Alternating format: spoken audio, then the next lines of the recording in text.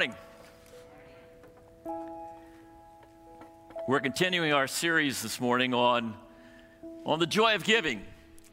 And this week, our theme is Eyes on Eternity.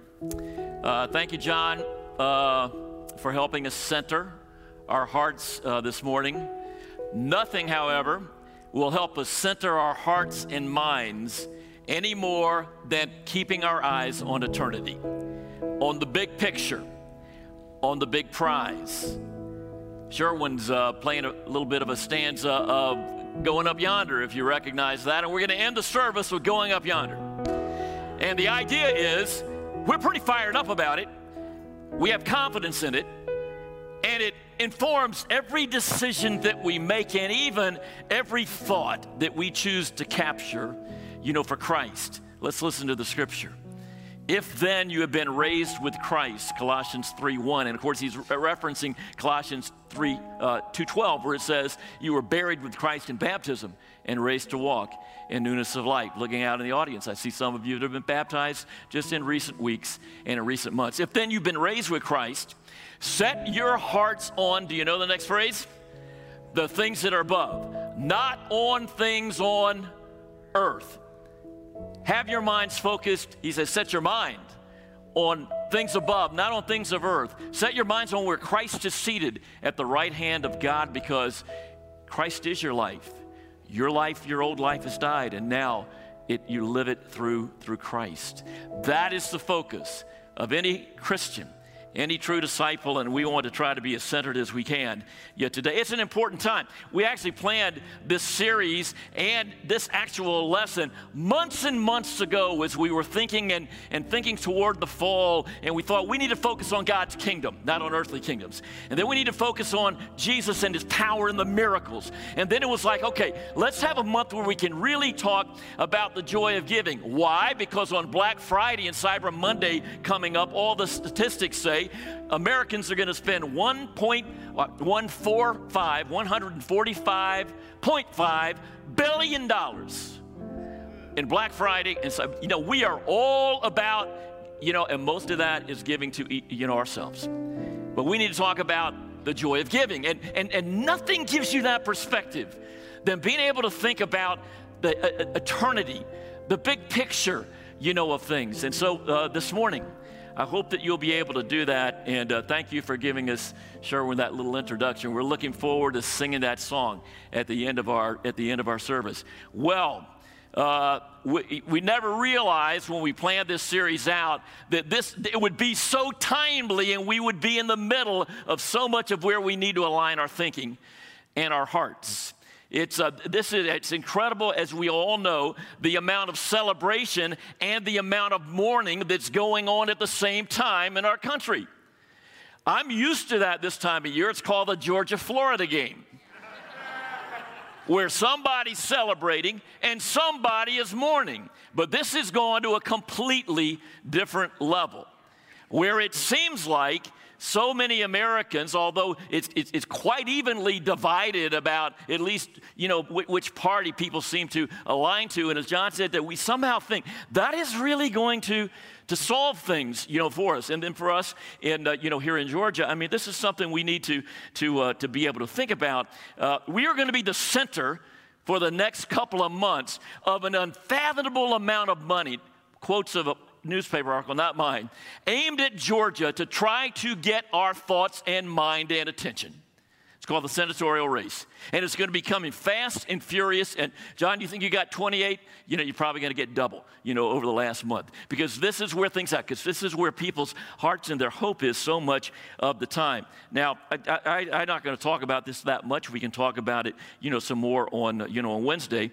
But there are going to be forces that will try to divide our state, our country, and even our own lives. We know who's in charge of that. It's no party, it's the dark side.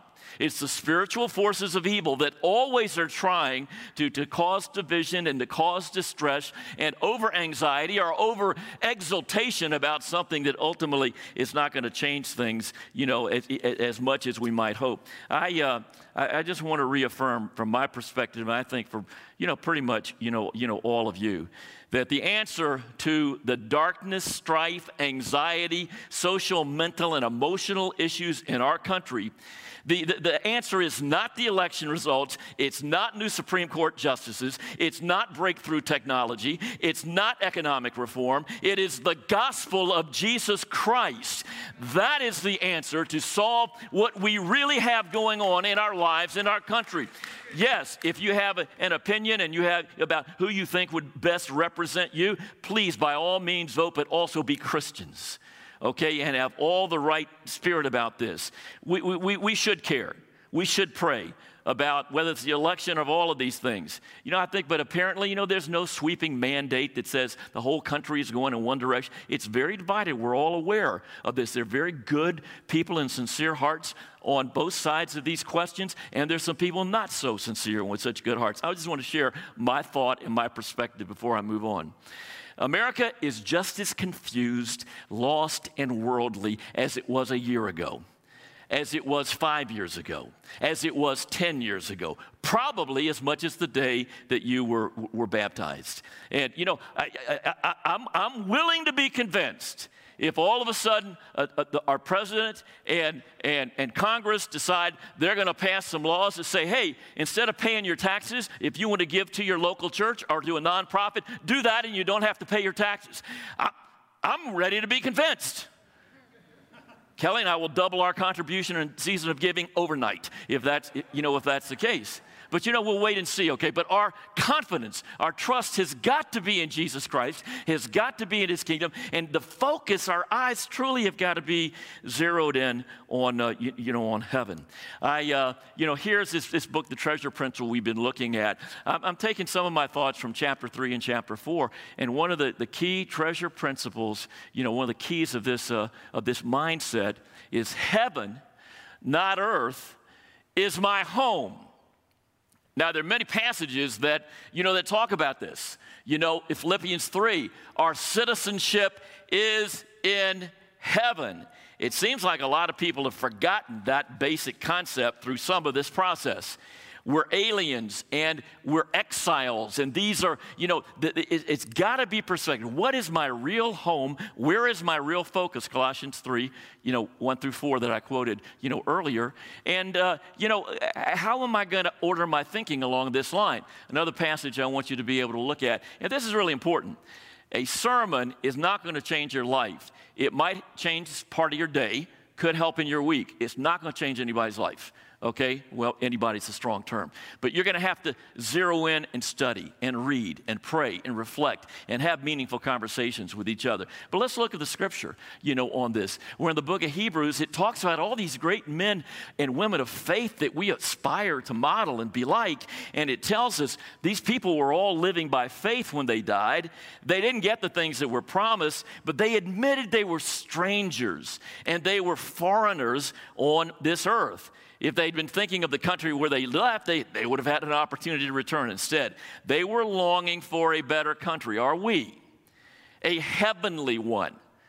Therefore, God's not ashamed to be called their God, as he's prepared a city for them. Our citizenship is in heaven. Could I get an amen here in the auditorium and wherever you may be focusing on the scripture? That's where our true citizenship, our true allegiance and loyalty is. I remember this is back in the 80s. There were some vociferous campaigns back at that time, too. And Kelly and I were in the San Francisco area, and we were in the ministry there. And we had, in our Kingdom Kids, this is a true story. Our Kingdom Kids, we know how basic it is to teach our children about eternity, right? About heaven and hell, about that there are consequences that go beyond this life and that impact our lives so much here. And so it was a Sunday school class, I think it was 5-year-olds. And our Kingdom Kids teacher was teaching about heaven, and they were going and trying to get them to understand, that whole process and what really qualifies you for that. And she'd done a good job, and she had the class there, and she was asking some questions, a quiz, and said, okay, kids, how do you get to heaven? Okay, let me ask you a question. If you gave all your toys away and if you were really nice to everybody, would that get you to heaven? And she was really happy. All the kids go, no. Okay, and then she said, okay, how about if you cleaned up your room every day and were obedient to your parents? And she went through these questions, and would that get you to heaven? And all the kids said, no. And so she went to the punchline.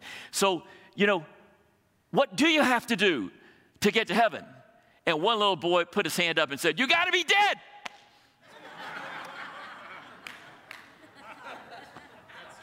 True story. You got to be dead. Wow.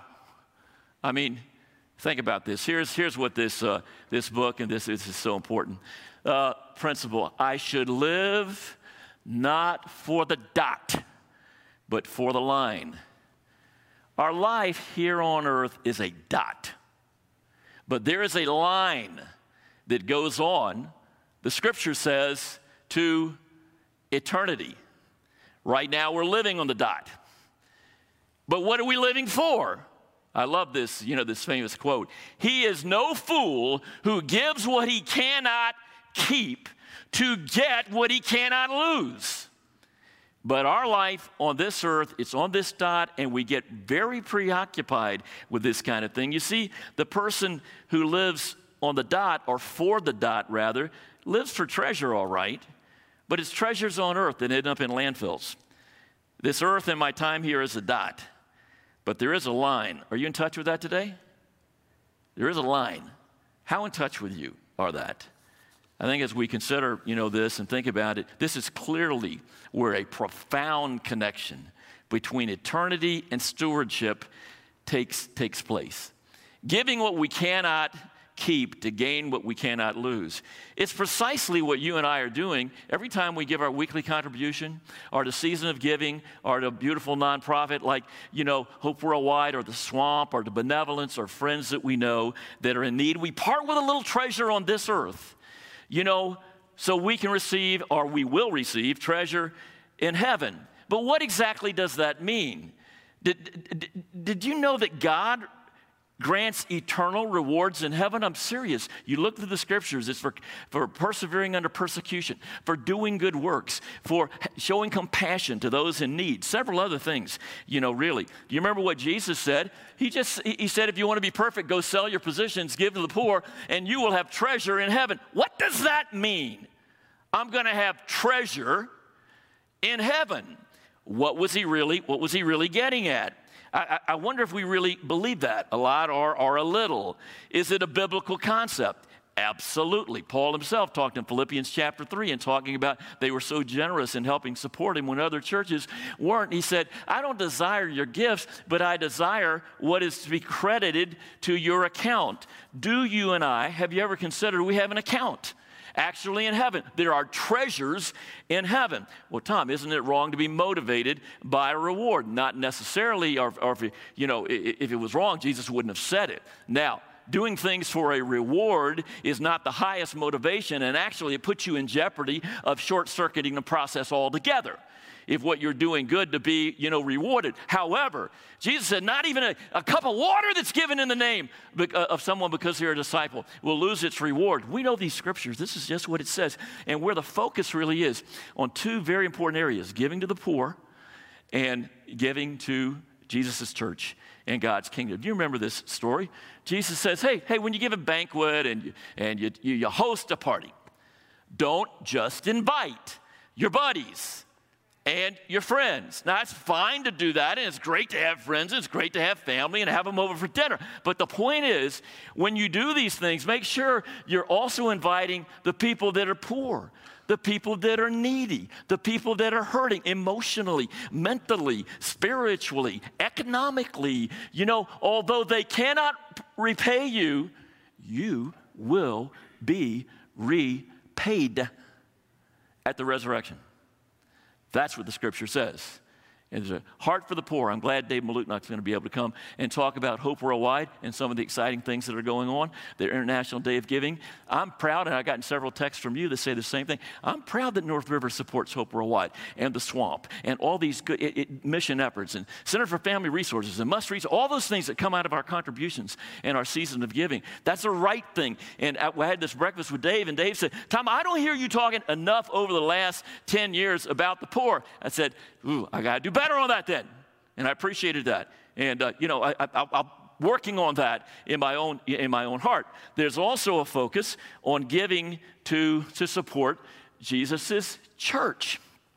Now, this is what an evangelist, Jeff, you and I, this is aimed at us, right to us. It says, command those who are rich in this present world, and that includes pretty much all of America and certainly most of our lives comparatively. Don't put your hope in wealth, which is so uncertain, but put your hope in God, who richly provides us with everything that we need. It's such a beautiful concept, and he says, command them to do good and to be rich in good deeds, be generous, willing to share. In this way, they will store up treasure for themselves, not on this earth necessarily, but for the foundation of the life, the coming age that is to come. You can't really live life. I'm going to just talk to some of my peers and younger. You can't really live life into your 40s and your 50s and your 60s without have experienced a lot of dysfunction and disappointment in your country, in your church, in your health, even in your own family. But we cannot allow these things to consciously or subconsciously cause us to pull back or shrink back from our commitment to Jesus as Lord. We can't fade in the last second half or last quarter of our lives and really continue on. And I'm just talking to people maybe, the 40s and over, but we'll take care of the rest of the group, at some other point. Our gratitude and our thankfulness is a guiding principle of our faith and lives. I got 3 texts today. Well, I got several this morning. One of the texts was incredibly profane. Somebody had apparently hacked into one of our family's accounts, and it was profane. Had a little thing to try to get you to open it, something about the election results. And then I got another text from a brother that was very concerned, because there was a fairly new Christian he loved very much, but the Christian, he was so concerned, he had so much angst, and he was distraught about what was going on in our country and the results of the election. He was very, very, and then I got a third text, and it was from one of our longtime members, and it said, I'm so thankful for my husband and for North River. I've been reading the Treasure Principle, and she sent me this song.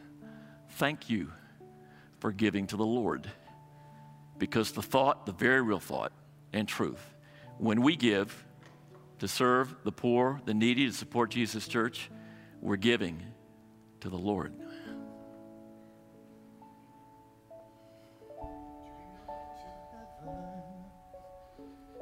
You were there with me. We walked along the streets of gold beside the crystal sea. I heard the angels singing. Someone called your name. We turned and saw this young man, and he was smiling as he came. One by one they came, as far as the eye could see. Each life somehow touched by your generosity. Little things that you had done, sacrifices made, unheard on earth, now in heaven proclaim. And I know up in heaven you're not supposed to cry, but I am almost sure there were tears in your eyes as Jesus took your hand and you stood before the Lord. He said, my child, look around you. Great is your reward. Thank you for giving to the Lord. I am a life that was changed. Thank you for giving to the Lord. I am so glad you gave. And I'd like to thank that sister for that text this morning. I needed that this morning. And I also need, and I think you may also, what we're going to see next, that I think will incorporate so much of what we're trying to share and how to get our minds centered through all the things we've been talking about over the last several weeks and months. Let's cue this video and hear from two great sisters, Jamie Mullis and Hi. Michelle Dodd. I'm Jamie Mullis. And I'm Michelle Dodd. And thank you, Tom, so much for letting us share a little piece of our life story with everyone. We have a sweet story to share about keeping our eyes on eternity. And our story begins back in 1997 when I ran into an old Wheeler High School friend.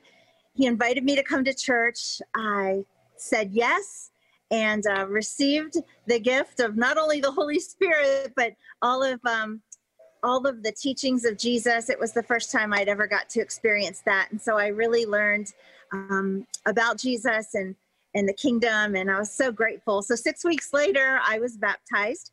Then a few weeks after that, I got a call from another friend who asked me to give one of his friends a call because he saw the changes that I'd made in my life. And he liked the new me and wanted me to share what all I had learned with this friend, and her name was Jamie. And so I placed that call to her, and yeah, so I think that was like a 3-hour conversation the first night. We hit it off right away.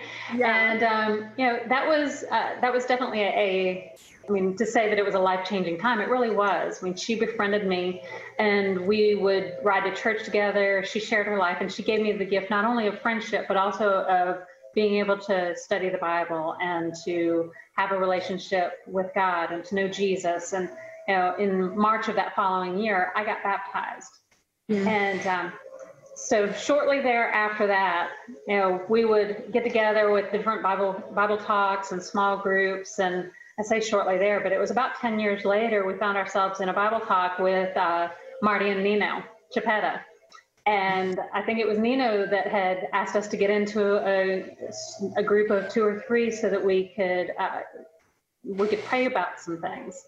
And we had talked about what our impossible prayers were, things that we really wanted to see happen but didn't know how they could happen. And so all 3 of us agreed that our moms were our best friends and we wanted to see them have the same life that we did and to come to know Jesus and come to know the Bible and become disciples. And so at that point, we started praying for each of our moms.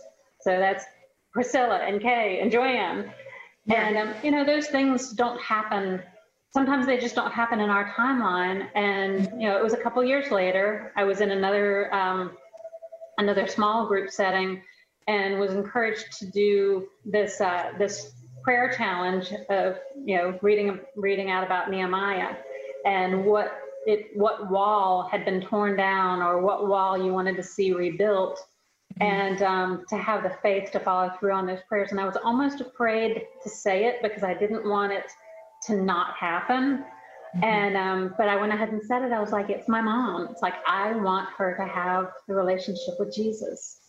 And so I started praying for her to have best friends in the church. And, that December I asked her, this was in 2010, in December, I asked her kind of as a Christmas thing, would you come out to church for a month of Sundays?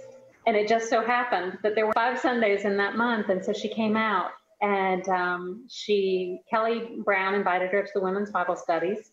So she started coming to that. She was really hesitant at first because she was afraid that she wouldn't know anybody, and walked in. Turns out she knew most everybody there.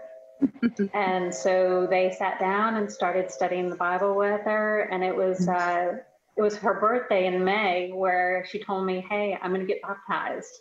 Yeah. And so that was just a few days after that she was baptized at 71. Yep, at age 71. And so Kay knew that, everything needed to be focused on eternity and sharing what she knew with other people. And she came up to me at church one day, and right after she got baptized, and she said, okay, my first mission as a disciple is to go make another disciple. And I'm going to go ask your mom to come to the Tuesday morning Bible studies, my mom. And I'm like, okay, go for it. That sounds great. And sure enough, she did. And my mom started coming out to the Tuesday morning Bible studies. And my mom made Jesus Lord of her life on December 21st of that year. And my mom also was 71 years old.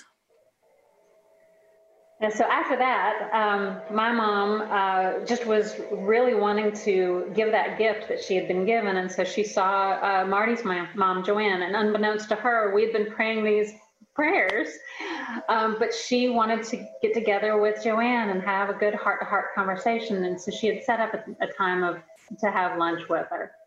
Mm-hmm.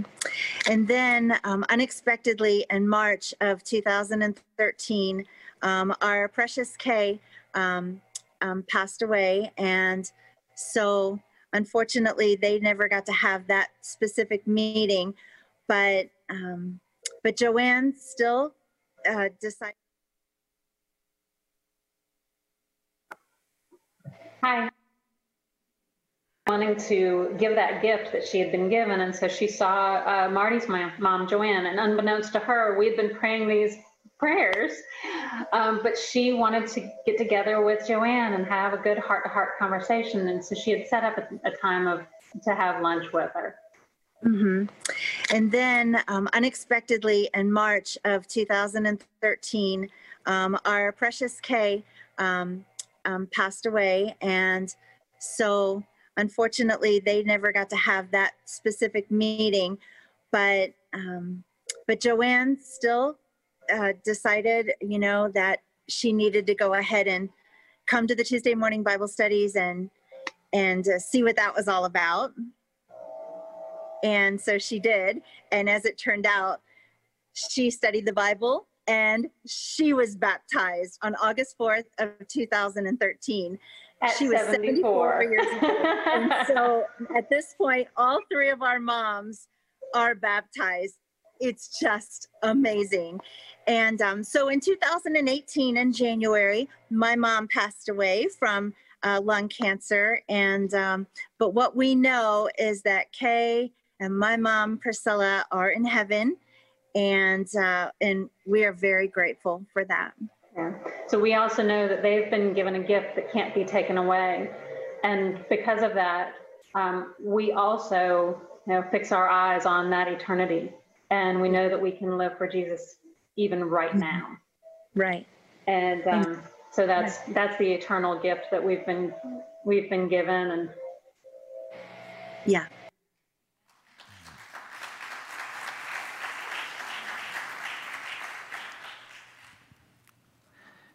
So thank you, Jamie. Thank you for Michelle, for Jamie in a special way. For those of us that have known both these sisters, and especially Jamie over the last many years, we know that Jamie's experienced in her young life so much more tragedy and loss than anyone would ever have to expect.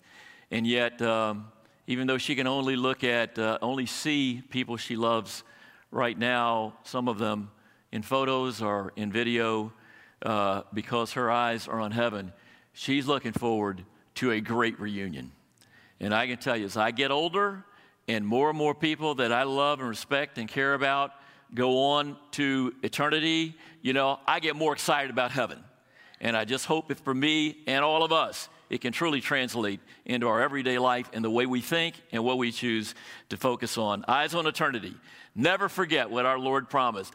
No eye has seen, no ear heard, or the mind of man even conceived what God has prepared for those who love him. You can only imagine.